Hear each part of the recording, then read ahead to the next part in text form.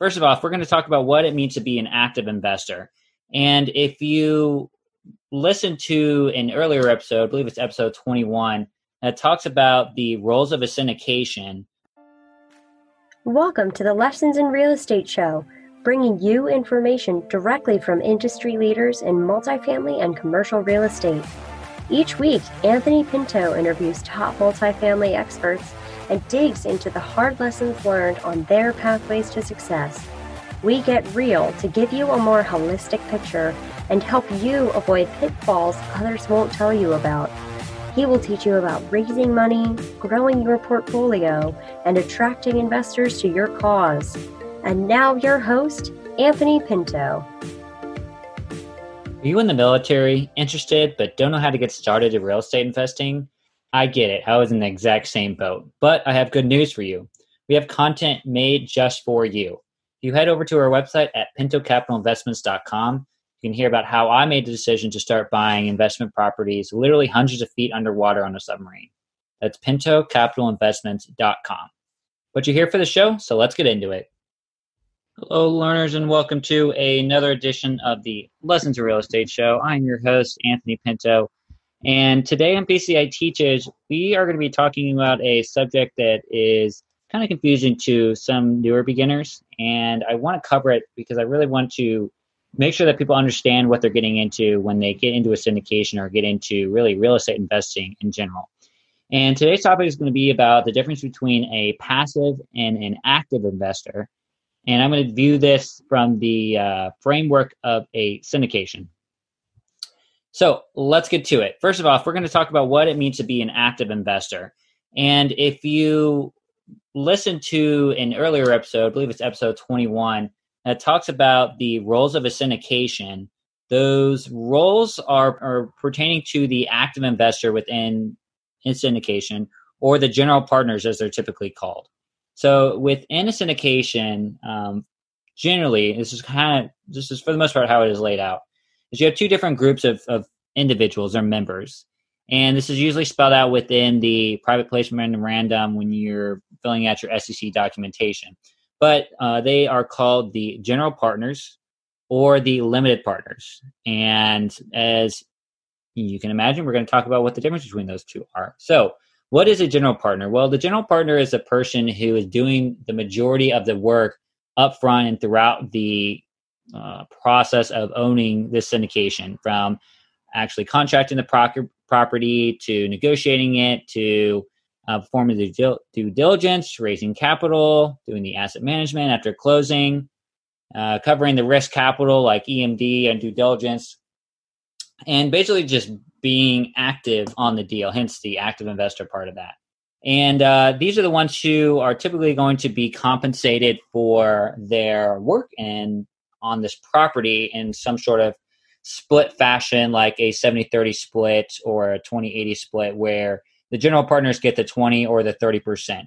And they make money through their sweat equity, essentially, through doing the work to get the property actually contracted, closed on, and taking care of it all the way to selling it at the end, or refi, or however the extra strategy at the end looks for that property. Now, on the other hand, we have the second group of individuals who are called the limited partners, or could also be called the capital partners. And these are the ones who are truly passive within the syndication format. These passive individuals or capital partners can be the bank, essentially, or the lender of their funds for a down payment on a property. They could be the ones who are supplying the funding for a flip, a BRRRR, if you ever heard of that term before. Essentially, they are the ones who are lending out the money and getting an expected return back on their money for the project that they are investing in. So when you hear people talking about looking for investors, they're typically talking about looking for passive investors or individuals who can bring capital to their deal or to their organization or to their fund, whatever kind of format that they have set up to draw funds from. So as you can imagine, the capital partners or limited partners are the ones who are bringing the capital. And what are they going to actually put their capital for? What are they actually investing in? Well, that money is actually going to go towards the down payment on the property. It could go towards the closing cost. It could go towards the required reserves for the lender, as well as just additional reserves that the general partners or the operators want to raise. And they may even cover repairs if the property or the loan that the property is being bought under, it doesn't have the repair or renovation costs rolled into it.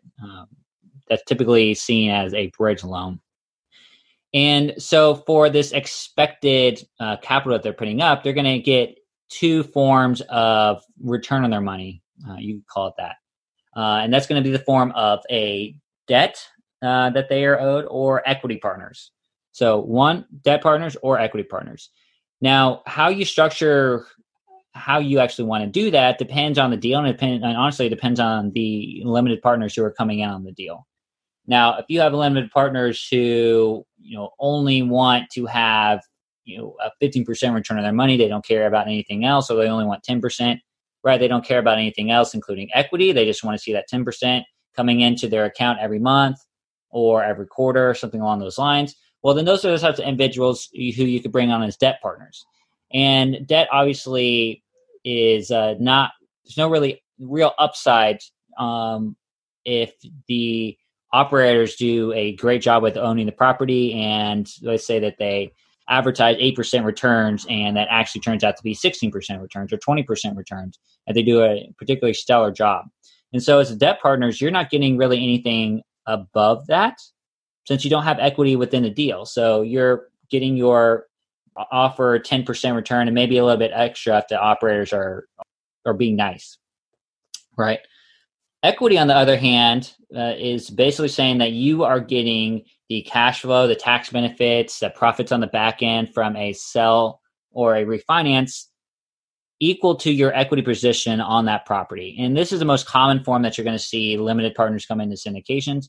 Although there are more advanced structures where you can have individuals or limited partners only getting a preferred rate of return, which is essentially a guaranteed return that gets paid to that investor or those set of investors first before the operators actually see any of the money or the cash flow. So, for example, a pref rate of 7%, if the property only produces 7% cash flow, then that is all going to limited partners. If it gets 8% cash flow, then 7% of that is going to the partners, and the 1% is split between the general partners and the limited partners. And so that is how that is kind of prescribed. And that's the most common way that you're probably going to see a debt format laid out, but there are tons of different ways that you can do that.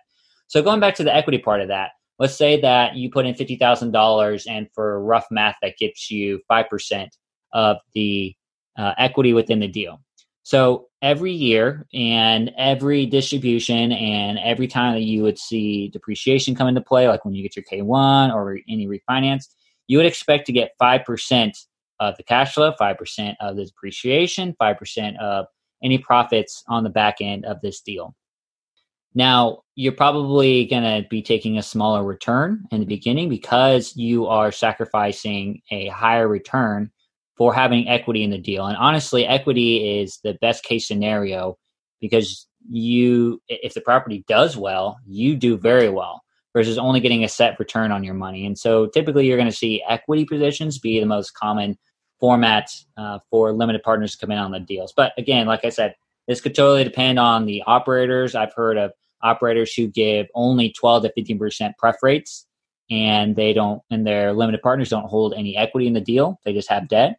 I've heard of people who do 6% returns, but they give a much higher equity position for those individuals who are coming in the form of a 80-20 split or 85-15 split, however that kind of breaks out, right? So in my opinion, I'd rather have equity than debt so that you can benefit on the upside of this deal, especially if the operators knock it out of the park. But needless to say, that is kind of the format of how the passive investor will get their returns is through investing their particular amount of money, right? And then getting a projected cash flow in return or profit on the back end for a sell or a refinance.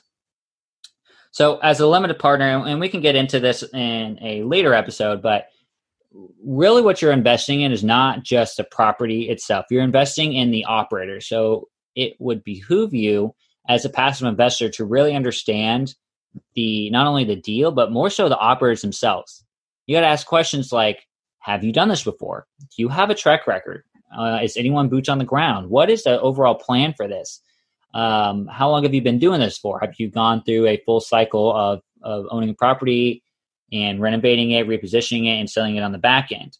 How many properties do you own? What kind of resources can you bring to bear on this property? What is your track record for what your returns look like? So on and so on and so forth. There's a lot of different questions you can ask a operator or potential set of general partners when you come in as a limited partner. But that is really where your question should lie, is in the operators and their own experience, because you may have the most kick-ass property in the world that may be projected to make 15-20% cash and cash return on day one. But if you have operators that have no idea what they're doing and they run that property straight into the ground, or better yet, they try to self-manage it instead of bringing in an actual property management company to do it, that property could go from having a 20 to 15% to being in the red. And you see no returns on that as a limited partner. Probably not realistically, but they may even get to the point of defaulting on the property if they completely mismanage it. They have something catastrophic happen, right? There are a lot of different scenarios that could happen that experienced operators would be able to foresee and at least prepare for, or have reserves set aside for. So it really behooves you to do your due diligence, not on just the property, but on the operators and the general partners themselves. So that was my little soapbox for acting as a passive investor when you first get into a deal, especially if you have never invested in a deal like this before, right? Talk to the operators, because when you talk to them for the first time and you're having your onboarding call, you are evaluating them just as much as they are evaluating you, right? You need to make sure that who you're going to place your $25, $50, $100,000 with actually makes sense, and that you actually trust them to do that, because that's really where this business lies. Is all about in the trust. As much as as your money can be staked in real estate, if you don't trust the individuals you're giving the money to, then there's really no point in giving them any money at all. That is my 2 cents on that front. I hope you guys have enjoyed this PCI Teaches and gotten a little bit of something out of what it means to be an active investor or a general partner, or a passive investor or a limited partner from a syndication standpoint. So until next time, I will catch you guys later on the next Lessons in Real Estate show. One more thing before you go. I want to be real for a second. If you are enjoying the show, please leave us a 5-star rating and review. It goes a long way to promoting the show and continuing to bring you great content from stellar guests. I read every rating, and it helps me develop the best practices and give you the best possible version of me and the show. If you have any comments, to recommend topics or guests, you can reach out to me at anthony@pintocapitalinvestments.com, and we can connect. But that's all I have, folks. Catch you next time on the Lessons in Real Estate show.